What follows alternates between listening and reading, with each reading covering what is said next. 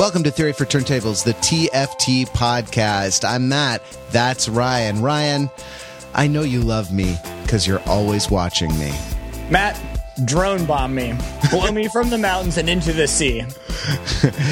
We are talking about the recent album Hopelessness by an artist called Anony. I think that's how you say it. We want to pronounce it correctly. I nearly said Anony, but I think Anony. She is a trans woman who was previously was Antony from Antony and the Johnsons, and is an English-born singer who has released an album of sort of eco-feminist electronic protest music, EPM, electronic protest music. Everyone should listen to it. I went on such an interesting journey with this album that I am interested in talking about. The first time I heard it, I thought it was a joke.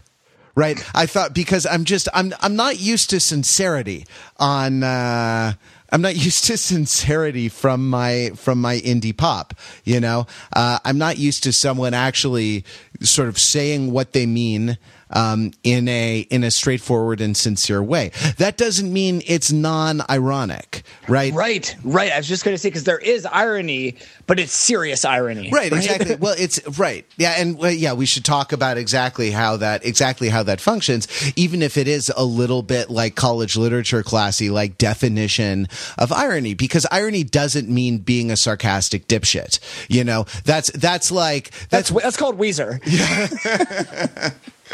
All right. Well, if you want to destroy my ecosystem, drop this drone bomb as I walk away.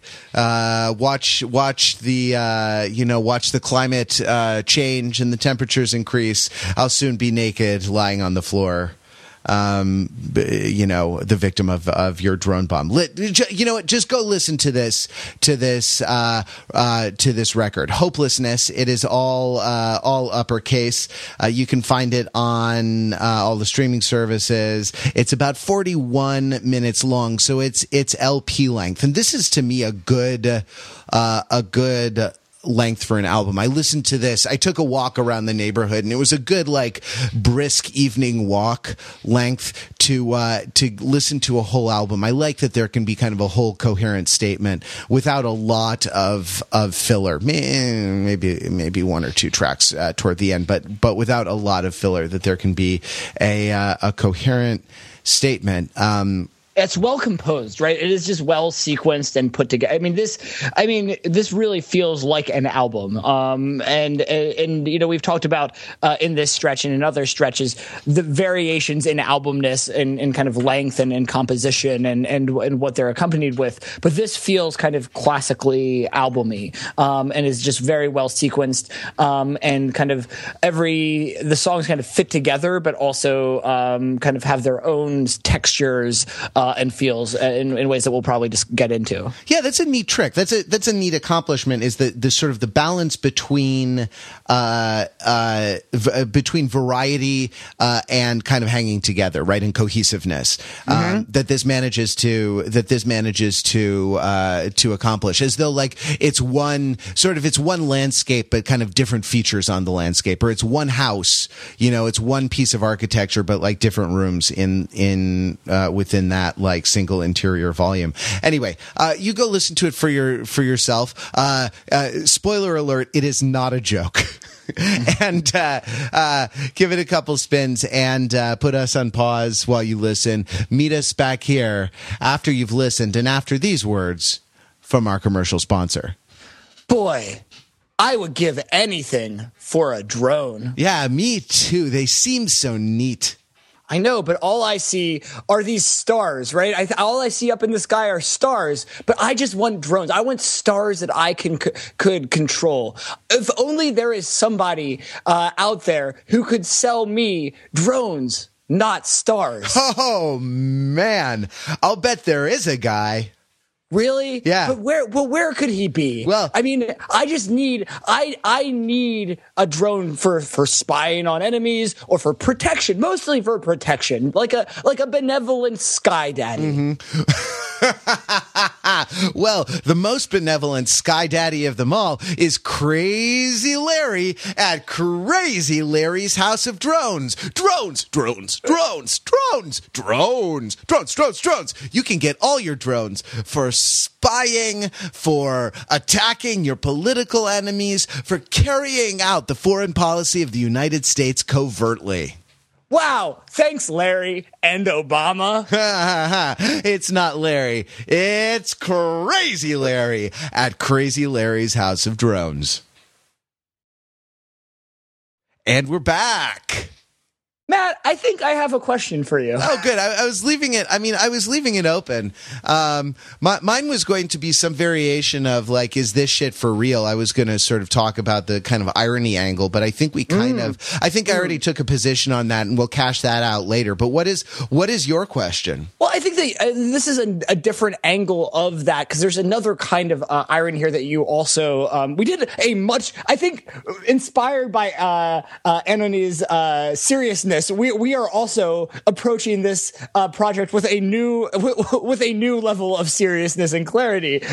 Somewhere we may have entered a post-troll era. Because it's something that happens with you and me though. Sometimes the record is just so good, and it's not just good because like I have no problem flinging poo like a monkey at at sort of stuff that's very sincere, politically sincere, but is awful music, right? Like that, just F that. I have no time for that. But when you get to like Kendrick Lamar, or something of that level of quality and that level of political seriousness, there is a kind of reverential quality that creeps into our discussion. And I think it's because we like actually sincerely admire the accomplishment of things like that manage to be both beautiful and useful, right? That manage to be sort of both politically not exactly woke. I've actually started hearing woke used as an adjective, used ironically, right? Or not as a pejorative.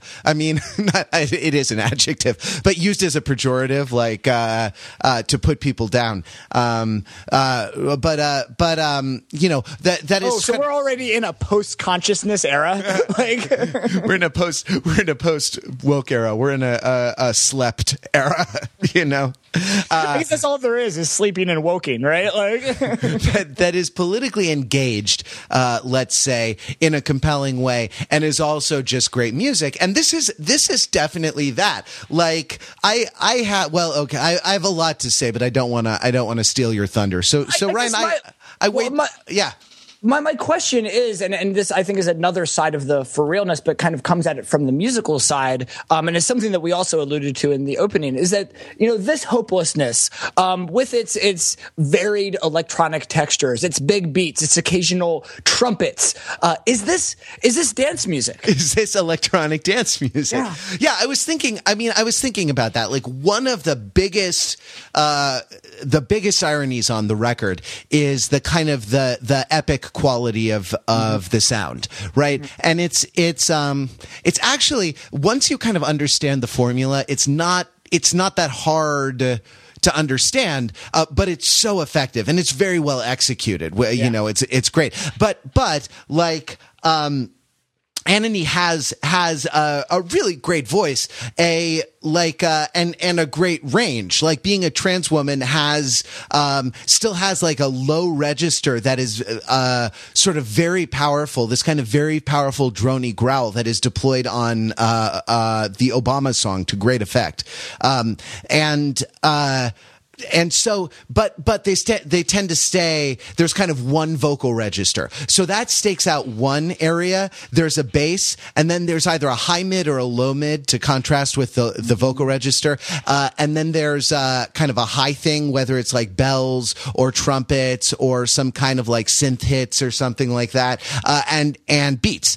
And it's this super winning formula because it's very sparse, but it's a wall of sound, because it kind of occupies every it occupies every register, and it's this sort of full orchestration. The other aspect of it that gives it that kind of epic character, that sort of sweep or like cinematic grandeur, is there's a kind of insistence of the rhythm, sometimes very straightforward and sometimes syncopated, but always kind of driving, always always insisting that it move forward, always kind of tumbling on, and that and that dynamic contrasted with the kind of the sincere, the very straightforward political content of the lyrics, talking about not talking about things in a metaphorical way. This isn't like they paved paradise and put up a parking lot or something like that. Right. That's it doesn't have whimsy. It doesn't have a lot of metaphor,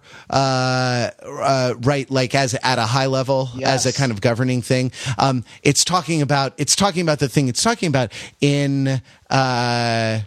It's talking about the thing it's talking about in a straightforward way, and the way it becomes artistic, given that, is interesting, because the way it becomes artistic is through form and patterning, rather than because my literature teacher, John Hollander, who I bring up from time to time, wrote something once about the kind of the vulgar confessional poetry of the 20th century, which he did not like.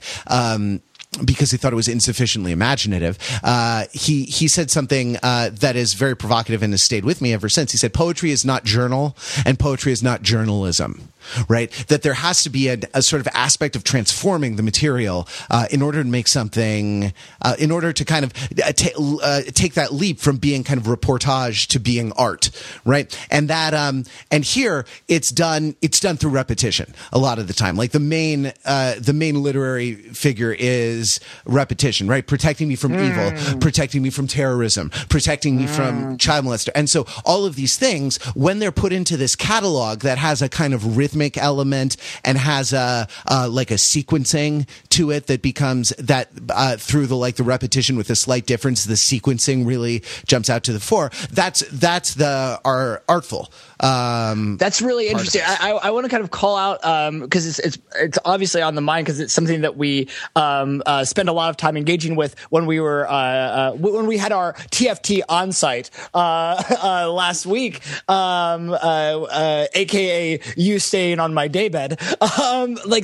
thing that we did together was watch the better part of season 3 of Stuart Lee's comedy vehicle, the British show, and Stuart Lee is another artist whose kind of main tool or artistic tool is repetition, right? I mean, there are several others that Stuart Lee deploys, but it strikes me in kind of calling out repetition as one of these kind of key tools. I actually see a really cool parallel to some of the most effective and interesting Stuart Lee bits. And if you're a listener and are not familiar with Stuart Lee, check out the season 3 is series 3, I guess, as you would say, call it, as it's a British season, is on Netflix. And I think that there's some really interesting parallels. There's also important differences. But I mean, I guess, what is it about repetition, right? How does repetition work? Because you would think that it's just the same thing over and over again, right? And so how does one get meaning through repetition, either in the case of Anony or in the case of Stuart Lee's kind of comedy? Well, there are a couple. I mean, so there are a couple of things, right? Like one is by analogy to other things, like the Stuart Lee bit, and trust me, I'm going somewhere with this. The Stuart Lee technique sometimes in those kind of alienating moments is to take something that has the shape of the joke, the shape of a joke, and kind of repeat it enough times that you're forced to examine why you ever thought it was funny in the first place. Right. And that's something akin to what's going on here. A lot of these things take the form of an R&B lyric and just kind of repeat it enough times that you sort of wonder what was sexy about it in the first place, right? And it's part of the political project of this album is multidimensional, right? It operates in a lot of sort of political, geopolitical, ecological, gender oriented spheres, right? Like, well, and then once it is, I mean, in kind of shout outs as always to Always Already, right? Once it is multidimensional, then at a meta level, that's as political as you get, right? Like going back to last week's episode on our twofer on Marcuse, that just the ability to be multidimensional is a political kind of triumph, or is an act of attempted kind of transcendence and of resistance, right? Yeah. And so in addition to that, like there are kind of these multiple political dimensions, the ability to have those dimensions is itself, or attempt to have them, it really fights against a very prevalent status quo, right? That is what we kind of discussed in our Marcuse episode. Yeah, I mean, I think that Marcuse is really on point for this, because Marcuse is about a sort of like a colonial discourse, right? A sort of non-dialectical hegemonic discourse that sort of infects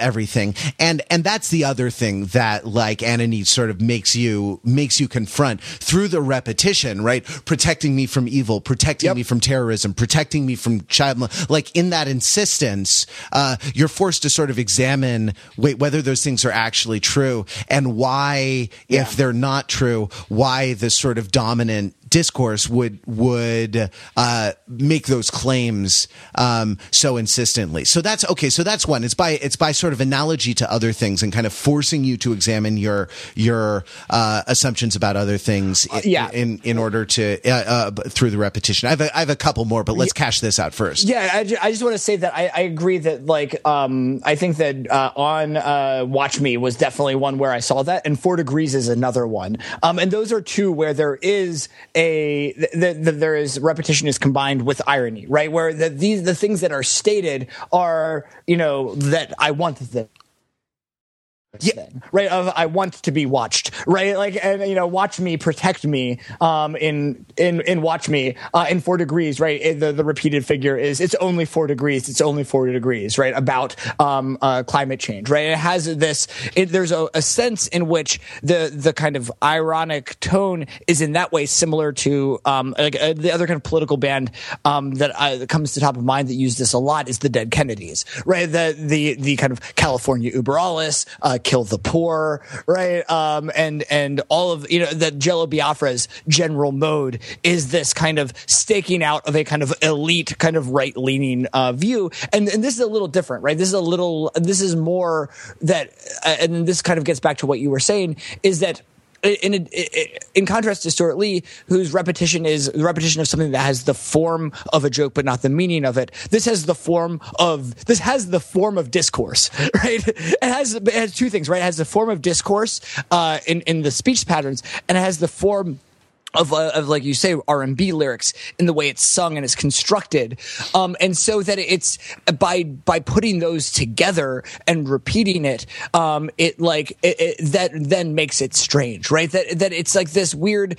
It's the R. Kelly of the everyday, right? And I say that, right, because there is a tremendous amount of repetition in a lot of R&B songs, especially R. Kelly, who actually operates in a much more metaphorical place, right? That Ignition, not the remix, but the original Ignition, which is on the mind because I recently trolled a karaoke outing by doing not the remix to Ignition first, which everyone was, but deliberately and forcefully doing the premix to Ignition, Ignition Prime, and which is just a long list of these weird, bizarre automotive metaphors for sex, right? And there's a lot of these in R. Kelly songs. Girl, do you know how to drive a stick? Right. Yeah. Well, and that's one of the more like not appropriate ones, but ones that makes more sense. Right. There's a lot of nonsensical ones, and that also has this a different kind of alienating effect. But R. Kelly does this a lot. I think there's another one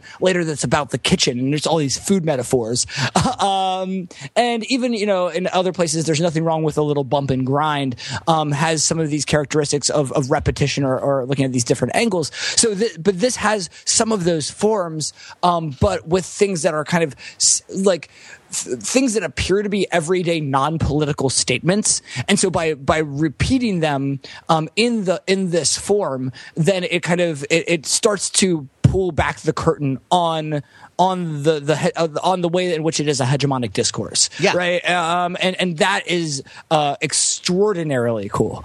And like you say that it's very and again it's the way that it works is subtle. But once you kind of see it, you get it. And so it's not just that it's irony and not just that it's repetition, but it's there's several of these things at once. Yeah. The other two things that I was going to bring up with respect to repetition before we move on is that repetition makes you experience duration, right? In that sense, it's like a moving shot, like a tracking shot or some kind of camera move in film, in that it makes you experience like a beginning, a duration period and an end period to the period of the repetition, and then also like it opens the door for repetition with a difference, and when the difference happens, like you have to sort of cope with what the difference is. But let's talk about drum. I just want to talk about that because I think that is coping with that difference is interesting, because that is an interesting kind of empowerment of the listener, right? Once you are recognizing a contradiction and working to understand that and not necessarily resolve that. I think there's a tendency to resolve, but it just kind of make meaning in that. That again, we talked a bit in our Radiohead Marcuse episode about the potential for transcendence happens in introducing alternative systems of meaning, right? And so that this kind of thing where there is some kind of a gap and there's some kind of work that you have to do yourself, it opens the space for empowerment, right? Well, yeah. So actually, where I wanted to go is right on point with what you're saying. The Drone Bomb Me is an interesting track, and like so my experience with this record is at first I thought it was a joke, then I thought it was a real downer. And then I really started to get into it, and really sort of started to be very jazzed by what I was hearing and admiring what was going on. I mean, I thought it was a joke because I thought it was more metaphorical than it was. And let me give an example of this and how the kind of the how this works in Drone Bomb Me. Right. You can like, there's a whole genre of lyrics that, and, R&B, pop music, that are like X me lyrics, mm-hmm. right? Like verb me, hit me baby one more time, love me, say that you love me. And on it, you know what I mean? And rescue me, take me in your arms, rescue me, I want your tender charms, and on and on and on. And I think the temptation here is to think that this is a song that's like that, and that Drone Bomb Me stands in for some sort of cathartic, personal, or romantic apotheosis, right? Like drone bomb me with your love. Right, drone bomb me with attention and affection. That like I want my individual self to be blown up and to be part of a couple forever. Right, and that I want to die is like I want to experience apotheosis, and also the kind of the very old school pun on die and sexual climax. That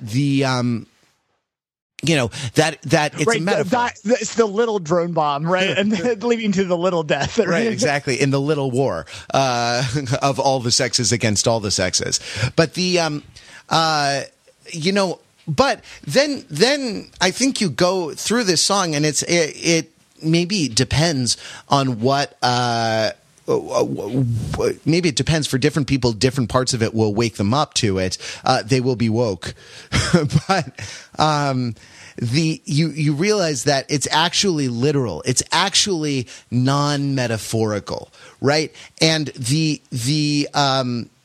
and this is interesting, right? Like, cause in Marcuse, in one of the bits of Marcuse that we read, one of the excerpts was about how poetic language is metaphorical and allusive and creates transcendence in that way, whereas the kind of the positivist analytic philosophers want to kind of flatten all language to its sort of propositional content. It's like bare propositional content, and that like the metaphoric is here.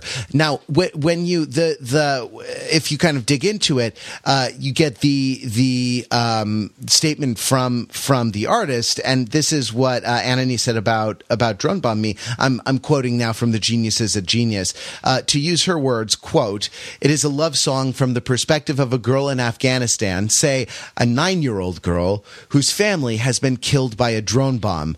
She's kind of looking up at the sky, and she's gotten herself to a place where she wants to be killed by a drone bomb too," end quote. So the song is literal, right? It's actually the kind of the transcendence happens not in the move from the bare merely propositional to the metaphorical and suggestive, but rather in the flattening of the metaphorical and suggestive to the merely literal. Literally drone bomb me, literally blow me up, literally blow my head off because I want to die, because your warfare has killed my family.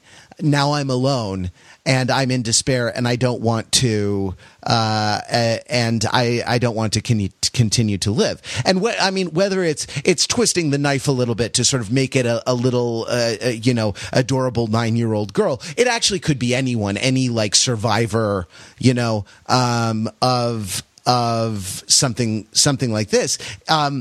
Well, and I think that's important, right? I think that once you even say it could be anyone, that's the achievement, yeah. Right? Because that sense of it could be anyone, and that we are all, that it's not that we can just distance ourselves here, but like in part in choosing to put it in the first person, then gives a sense of the hopelessness, right? Of the kind of mutually assured precarity, right? And that yeah, like maybe today we're not the ones being drone bombed, but like let's just say like that we could be, right?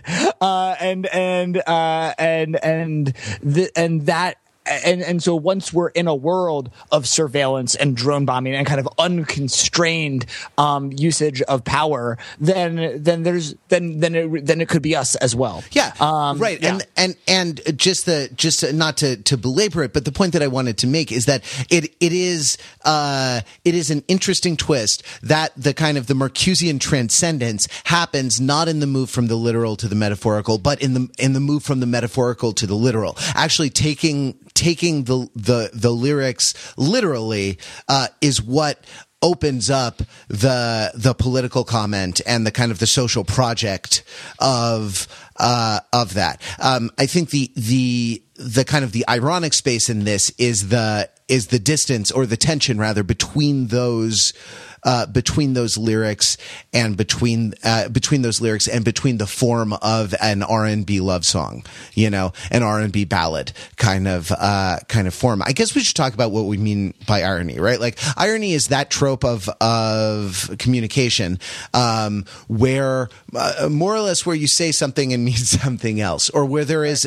an expected or purported reality set up, and the actual reality is at odds to it. And so people talk about situational irony, which is hard really to define because it verges on Morissettian irony so much. It's not like Rain on Your Wedding Day. It's the sort of, the man who works hard all his life, and not as the plane crashed down, he thought, well, isn't this nice? No, that is not ironic. The man who works hard all his life, endures great stress, forgoes all manner of pleasure and comfort to save for retirement, puts all his eggs in the basket of the future, and then dies of an ulcer or something like that, from all the stress he's put himself in. There's this sort of ironic kind of distance, dramatic irony where the character in a movie or something or book, it doesn't know something, but you know it all along. The Greeks were kind of blatant, but were sort of masters at this. But it happens, right? It happens all the time. It happens in every horror movie when you know that the monster is behind the door, and you're kind of screaming at the pretty blonde girl not to go and get herself killed. Or to go and get herself killed, and if that's what you're into. And then there's verbal irony, where you say something and mean something else without getting. Sarcasm is a particular, and sort of facetiousness is a particular type of that. But it could be like actually drone bomb me, right? Saying like, "Daddy, I'm grateful that you protect me from terrorism," when in fact that's not what's meant. It's not precisely sarcastic, but it is ironic because the actual meaning is at odds with what the purported meaning is. Now, you don't want to get there's something else I want to have talk about here, because that's kind of related, and it's something that I kind of see in discourse in the circles of comedians that I hang out in, sure. Which is doing a bit. Right. And I think that that's a related to this as well. And it's I like to think about what the Venn diagram relationship is, but something I've thought about a lot, is that there is a, particular form of verbal irony, that is embedded in a character. And it may be a character that's pretty close to yourself, but just a little bit off. Right. And so this is a thing that a lot of comedians do, is that it's a slightly more totalizing form of verbal irony, and that it's very committed, right? It's committed verbal irony, right? And so that there's lots of and it can be, and the discourse around this among comedians is interesting, because this is part of, especially in an improv comedy or in stand up, right, that doing this kind of thing is part of the art form, but that there's this interesting kind of, that many comedians cannot turn it off or will not turn it off. And I don't think that there's a problem with that, but there is this kind of discourse around bit doing, of sometimes people are like, well, can't we just stop doing bits for 1 second and be real? And I think that there's, and in terms of thinking about some of the, that there's a tendency to, on a first listen or a first read, and I think even I initially viewed some of these as kind of doing a bit, right? Of like drone bomb me is like, yeah, like you say, is kind of sarcastic. And there's a sense here, though, where in this, especially in Drone Bomb Me, as it's kind of narrativized, is that there is a kind of, on the one hand, a character being played, and so right, and especially like digging into some of the lyrics, right? I have a glint in my eye. I think I want to die. I want to die. I want to be the apple of your eye. And then later on, there's some really some of the great lyrics, right? Of the second verse of "Let me be the first. I'm not so innocent. Let me be the one that you choose from above. After all, I'm partly to blame." And I think that as we start to read this, like if it is a character, it's a kind of tragic character, right? This is not a comedic character. Sure. And then also there's a sense of, and this gets back to what I was saying earlier, is that there is a sense of, in committing to this character, it becomes the kind of universal humanity of that character becomes apparent, right? And so that like at a certain point, once you kind of, and I think that this is what is possibly damaging, weirdly, about the anti-bit discourse, is that I think the anti-bit discourse is one-dimensional thinking, right? Because there is a certain point of, by really committing to the bit is where the hopeless, where you engage with the hopelessness. Sure. I mean, there's okay. So like in bit doing, I mean, in verbal irony, maybe verbal isn't exactly the right word. We could call it performative irony, and there's like a spectrum of performativity from speech reach through more robust and kind of total forms of performance, like, theater, right? Physical performance, standing up and doing comedy, and things like this. And in bit doing too, right? Like, you have to consider the origin of the bit and what the bit is directed towards, right? Like a bit is what you affix to a drill to make a hole in the wall, right? Like, a bit is a tool for getting somewhere, and you have to kind of think about like the drill and the wall a little bit, right? Because you have to think about what is powering the bit, what is kind of causing it to giving it its energy, and you have to think about like, what are we trying to get through, like what are we trying to bore through here using the bit, and it strikes me that there's sort of more and less organic that bits can emerge from a less or a more kind of organic place, or a place that's like, let's say, less or more integrated with a larger artistic project, right? Absolutely. That more people are, and so when the bit is sort of self-aggrandizing, or when the impulse behind it is merely exhibitionistic, not that all performers don't need.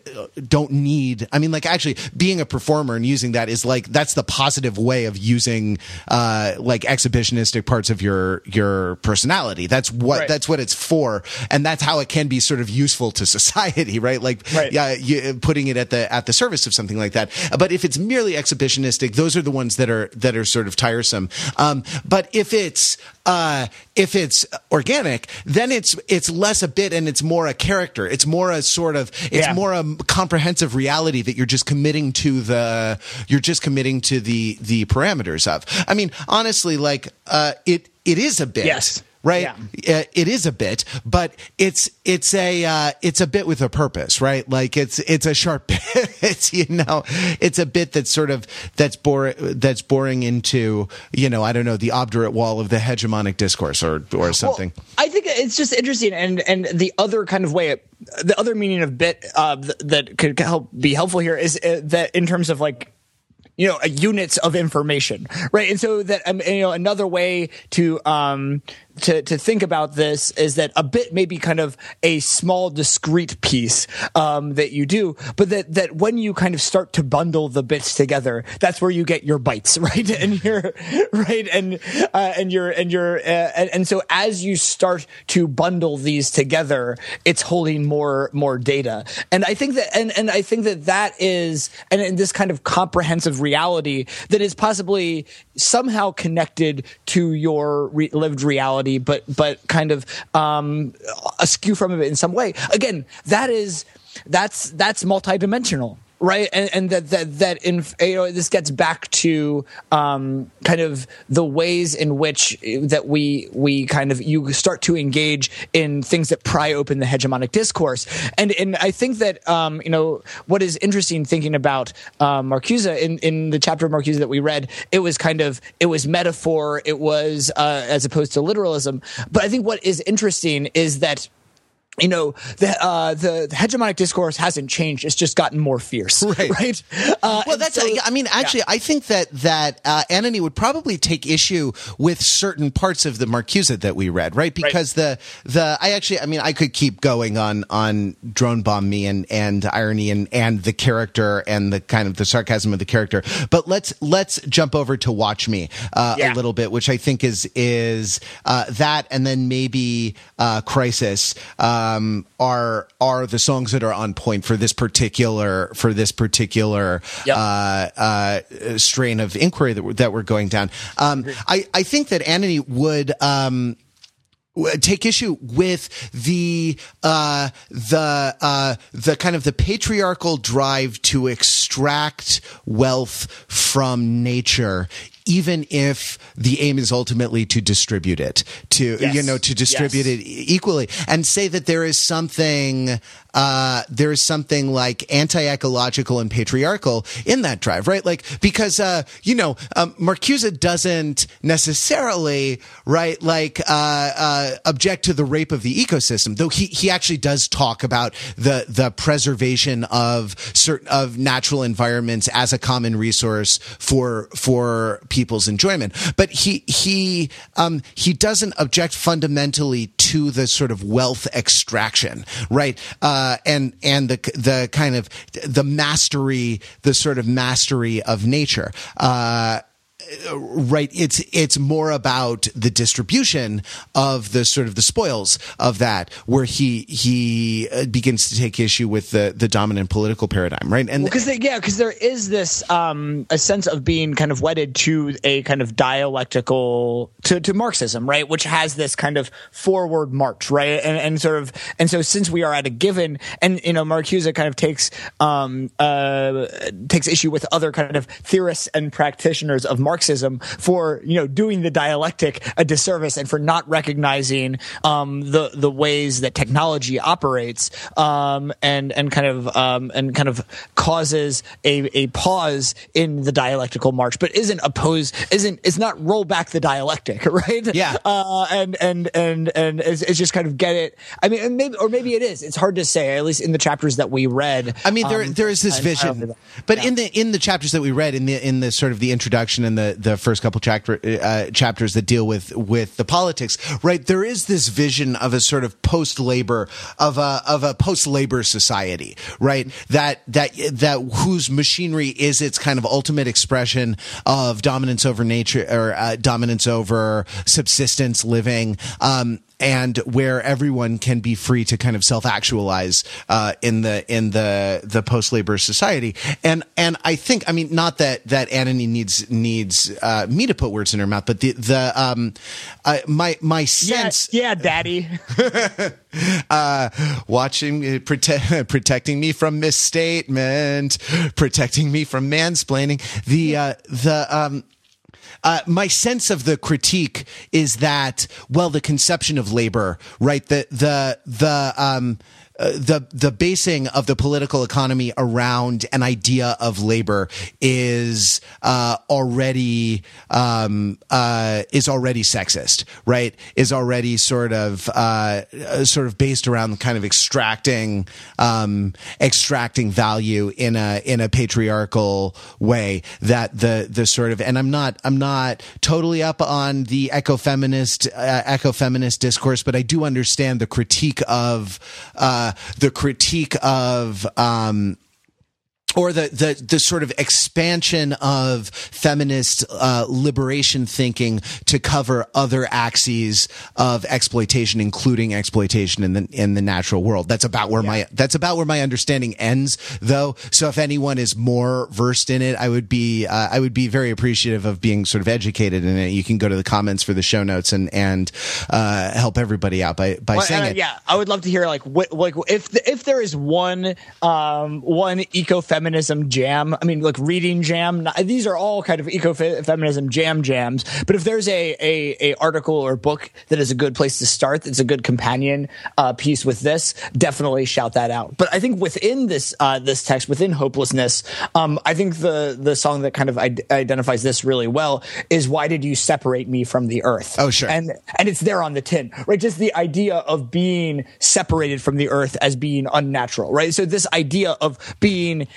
a human agent that works on the environment with labor is right, because the lyric is, in the initial lyrics is, "Why did you separate me from the earth, my father?" Right, and so that kind of idea of saying here are people and here is the environment is patriarchal and dominating, right, and that is of a piece with Watch Me, is of a piece with Violent Men as well, and sure. there's maybe a few others, right? And so this is another level at which repetition is happening, right? So in addition to the repetition within songs, there is repetition kind of across these songs, and so you start to hear these harmonies, right? Of sort of intellectual motifs. Also 4 degrees, right? It's only 4 degrees. It's only 4 degrees. It's only 4 degrees, and it's about climate change, right? Like a 4 degree climate climate change being kind of devastating on the environment.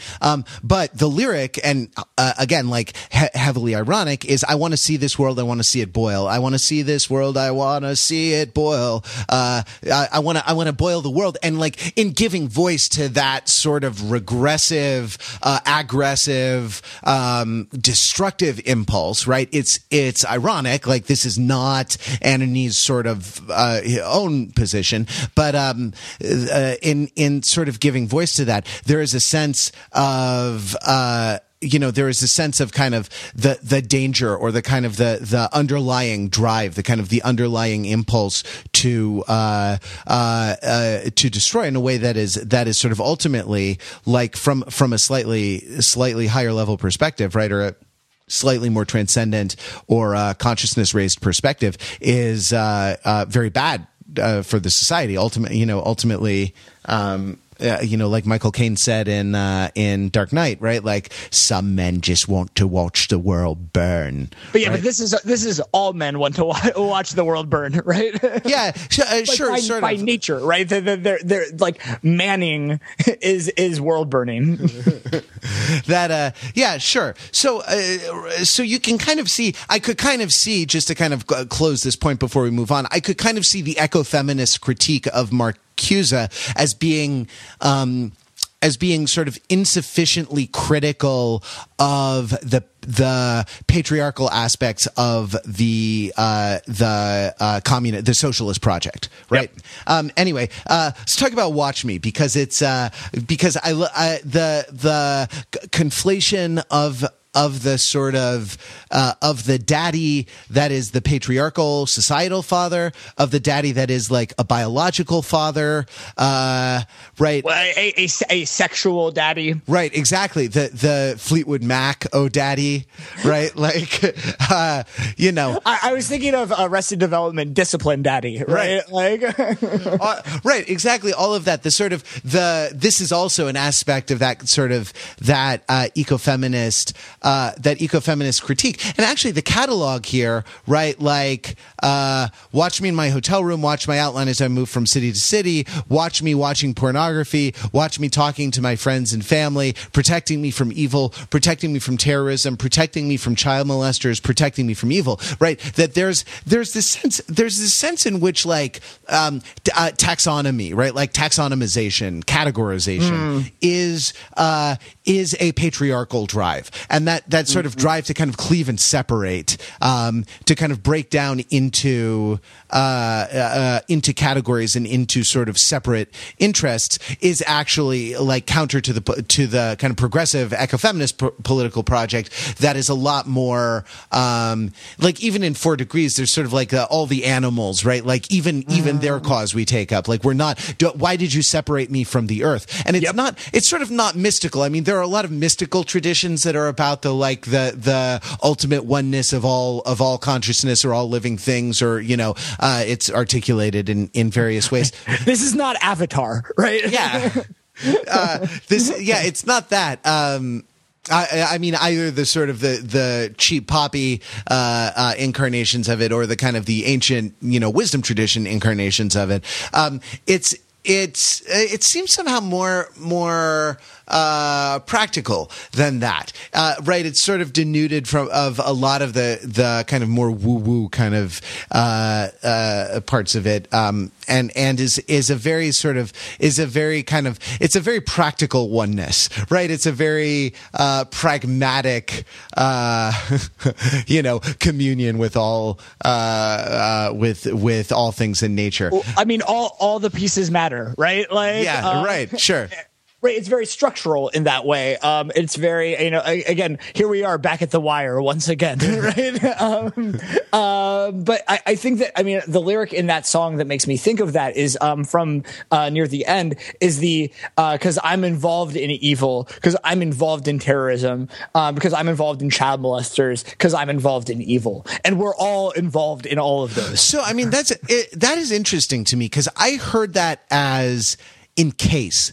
I heard case I'm involved in evil, case I'm involved in terrorism. And I think your reading actually, it could go either way. It could go either way. It works both, right? Yeah. Go ahead. And actually, like the case and the cause, right? Like, actually, you know who uses those words almost interchangeably? Wittgenstein. You know, like the world is everything that is the case is like 111 or like 1.0 or whatever of the Tractatus, and it also means sort of the case is also the cause, right? Like the circumstances are also like what bring about further sets of further sets of circumstances, and that, like, in case the justification for mass surveillance is in case I'm involved in evil, but the justification for mass surveillance is also because I'm involved in evil, because in case because of course I'm involved in evil. Of course I'm involved in terrorism. Because, like, once you start supposing that in case, then it becomes tautological, right? That, like, you become complicit, weirdly, right? That there's a kind of like that you can't not be involved in terrorism. Yeah, sure. Right? On the most recent, having done some travel recently, on the most recent Overthinking a podcast, we talked a little bit about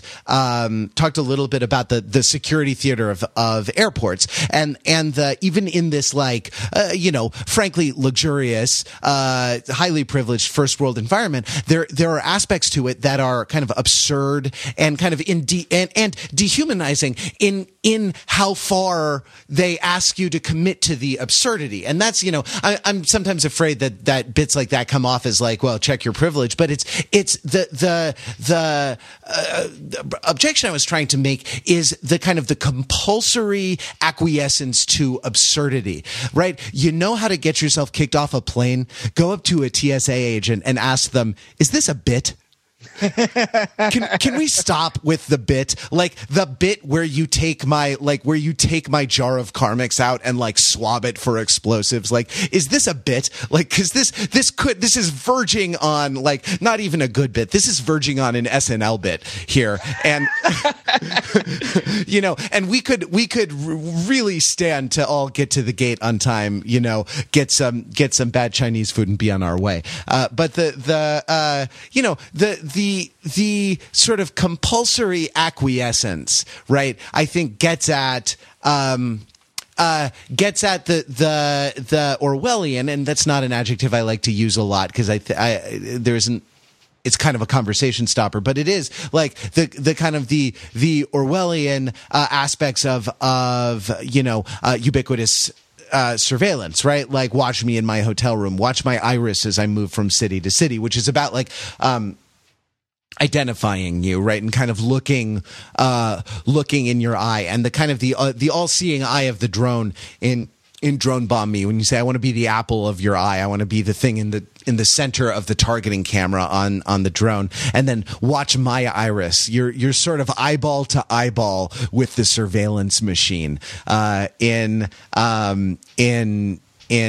Watch Me, and that these things are the value of these things is sort of extracted, right, and is sort of privatized, right? It would be one thing. I always wondered, and I'll shut up in just a second, but I always wondered why some of the aspects of the demise of privacy that come with digital technology, like some of them voluntary, like we all post a bunch of photos online now, and some of them involuntary, that like our behavior is tracked in a way that gives people data about how we behave, right? Like that these things are that these things ought to, once we realize that we're all involved in evil, we're all involved in terrorism, right? Like that this should lead to a great flowering of sort of empathy and fellow feeling among all humankind. Once we realize that we're all once we realize that we're all pretty similar and all sort of have our foibles, have our kind of aspects of evil to our character,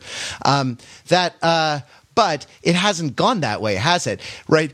And I think that has to do with the private information made public, but then the value of that sort of extracted and privatized, right? Mm-hmm. And it's private information made private, but on a different domain than it was originally expressed on, because the first was sort of consensually private, and the latter is non-consensually private, right, which is where the kind of the disconnect happens to me.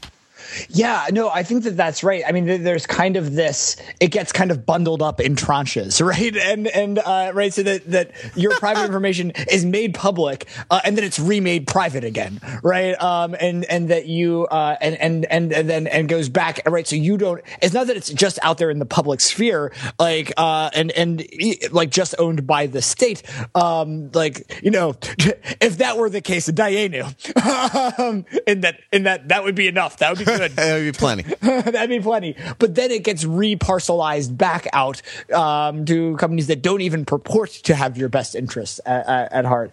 And I think that there's something interesting here is that, and this gets at something that we talk, that you especially have talked a lot about across all of the properties, is that, you know, I think that part of why we don't have that great the great flowering of empathy and fellow feeling is that there is a refusal to acknowledge that we are all have those foibles, right? That in fact, that there is a sense of like that part of the compulsory acquiescence to absurdity is a refusal to kind of call the bit, and a misdirection of where the bit is, right? So that it's rather than kind of, you know, because, and I think about this in kind of improv, like some of the language of improv and of comedy is useful here, is that the person in a comedic scene or but whether it's an improvised scene or a sketch, who kind of calls out the absurdity is the straight man, right? Who kind of says, whoa, this is weird, right? And that's the thing that then makes it comedic, because it kind of highlights like that is the unusual behavior. But that once you're acquiescing to absurdity, once you're not reacting to it, or you're reacting to the wrong kind of absurdity, then you're in crazy town, right? And we are, and so that this, because once there's something that everyone recognizes is crazy, but no one's willing to call it out, and really to put able to put a figure on it, then it becomes very misdirected, right? And then that's what happens, is that what gets called out are other kinds of hypocrisy, or inability to be kind of just other forms of non-compliance, which ultimately again it goes against that empathy and flowering of empathy and fellow feeling, which is kind of necessary for that kind of transcendence, well, right? This is how collective action. It's necessary for collective action. Sure. Right? I mean, this is how woke becomes a pejorative term, right? Like if the experience of protest, or if the phenomenon of protest, right, is aggressive, right, is simply replacing one order, right, one sort of hegemonic order with another hegemonic order. Yeah. That's not really progress. That's not really that's just like meet the new boss, same as the old boss, right? And right, the kind of the wokeness, the pejorative part of the wokeness is like, once you get woke and you start kind of laying into everybody for being sufficiently woke, you haven't actually sort of learned the lesson, right? Like your humanity, your perspective may have been expanded, but your humanity has not really been expanded. And like, I think that's a separating impulse, yeah, right? Right. So that at that level, right? And this is where that kind of liberation from these traps is very difficult, right? Because it's like, even though, right, that you notice like the problems of certain kinds of separation, then the question is, how do you unseparate completely? How do you it's interesting I say unseparate rather than rejoin. Sure. It is a peculiar sort of contradiction in the project of Enlightenment liberalism, or in pluralistic democracy, right? That can withstand every point of view except the point of view that would deny it the basis for being pluralistic or democratic, right? That and this is a lot of people have talked about, and we've actually talked about like pop music and the critique of Enlightenment liberalism before. Yeah. So QV Supra, but a song that I want to, like, as we wrap up, that I want to propose posits a different way out, right? Is Crisis, right. which is the slow jam, right? And it's very simple, right? Crisis. If I killed your father, okay, hold on. Crisis. Now, whether that's like vocative, right? Addressing crisis, or just kind of saying crisis as a word to evoke the idea of crisis. Crisis. If I killed your father with a drone bomb, how would you feel? Now, there's a couple of things about that. Like, that's absurd on its face, right? Because the idea of, like, the language of how would you feel of pop music and R&B, right? Like, how does it feel to be on your own, a complete unknown, a Rolling Stone? How does it feel, right? How would you feel if I said I love you? How would you feel, right? This sort of romantic language of feelings, or this sort of emotional language of feelings, is absurd here, because once I'm killing your father with a drone bomb, right? We're beyond the realm of we're beyond the realm of the R&B slow jam, and we're beyond the realm of kind of emotions in that context, right? Like, so how would you feel is ironic because it's understatement. Because the proper question is, what would be the dimensions of the pit of existential despair you found yourself suddenly and unexpectedly thrust into? Yeah. Like how could you continue to live, if you could continue to live under those circumstances? All right. So the song continues along these lines for a little bit. And then the last of these four verses that's like this, the four strophes maybe, they're not quite verses, right? Crisis. If I tortured your brother in Guantanamo, not a word you're used to hearing in a pop song, is it? If I tortured your brother in Guantanamo, I'm sorry. I'm sorry. I'm sorry. I'm sorry. I'm sorry. And so there's something interesting in the, like, there's something interesting in the, I'm sorry, right? Because it's, I think I'm sorry is in opposition to the kind of not in my name movement of kind of disavowing the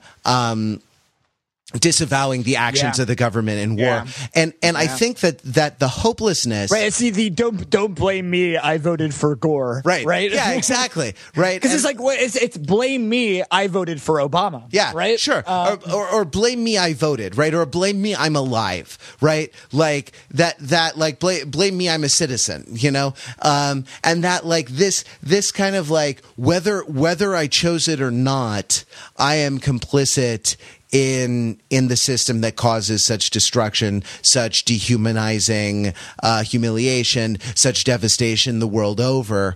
And that, like, that there's no, I think the hopelessness, to a certain extent, the hopelessness, the title of the album, the hopelessness comes from a recognition that there's no way out, right? There's no act of protest that's actually effective at, not at bringing about political change, because maybe it will, but at remediating some of the awful wrongs that have been done in the name of perpetuating this sort of patriarchal, dehumanizing system.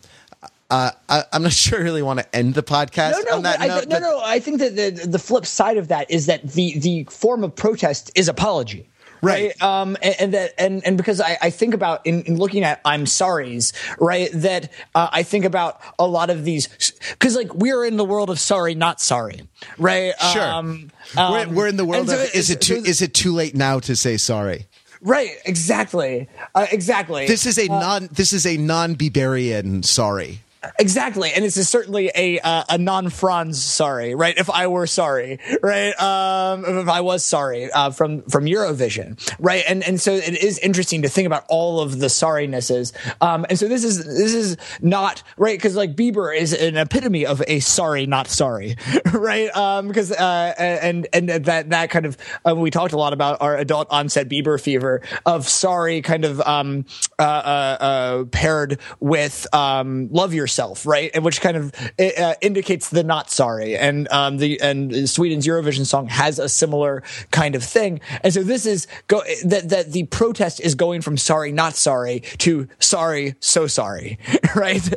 and that's all there is. It's just I am sorry, right? And that there is, again, kind of circling once more back to Marcuse, of sorrow is as a form of negative thinking, right? Sorrow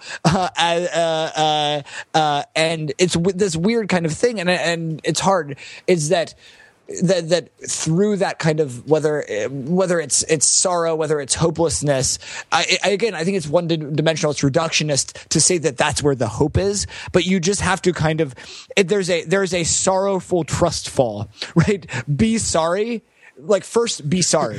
be the sorrow you want to see in the world. Yes, because it's already there. But the thing is that there's kind of false sorrow. So let's get this is like real sorrow, right? And that the first thing is kind of sliced down to that real sorrow. All right. Well, I think that we need to. I'm sorry to say that we have to leave our conversation there. So sorry. That I feel like you want listening to this album, and I hope like listening to us makes you want to engage with some of these ideas, and I'm looking forward to the conversation that we can have on this. Probably the primary place to do that is on the comments for the show notes. If you head over to overthinkingit.com.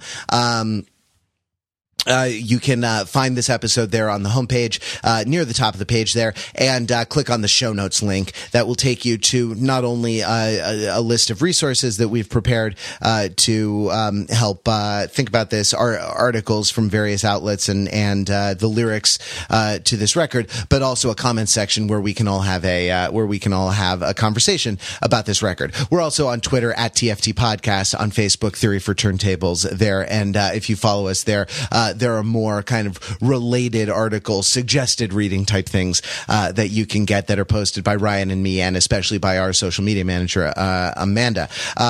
Thanks very much for listening. We will be back next week with more TFT Podcast. And until then, please, for the sake of the entire progressive project, for the sake of the project of dismantling patriarchy, for all of our sakes, keep it real.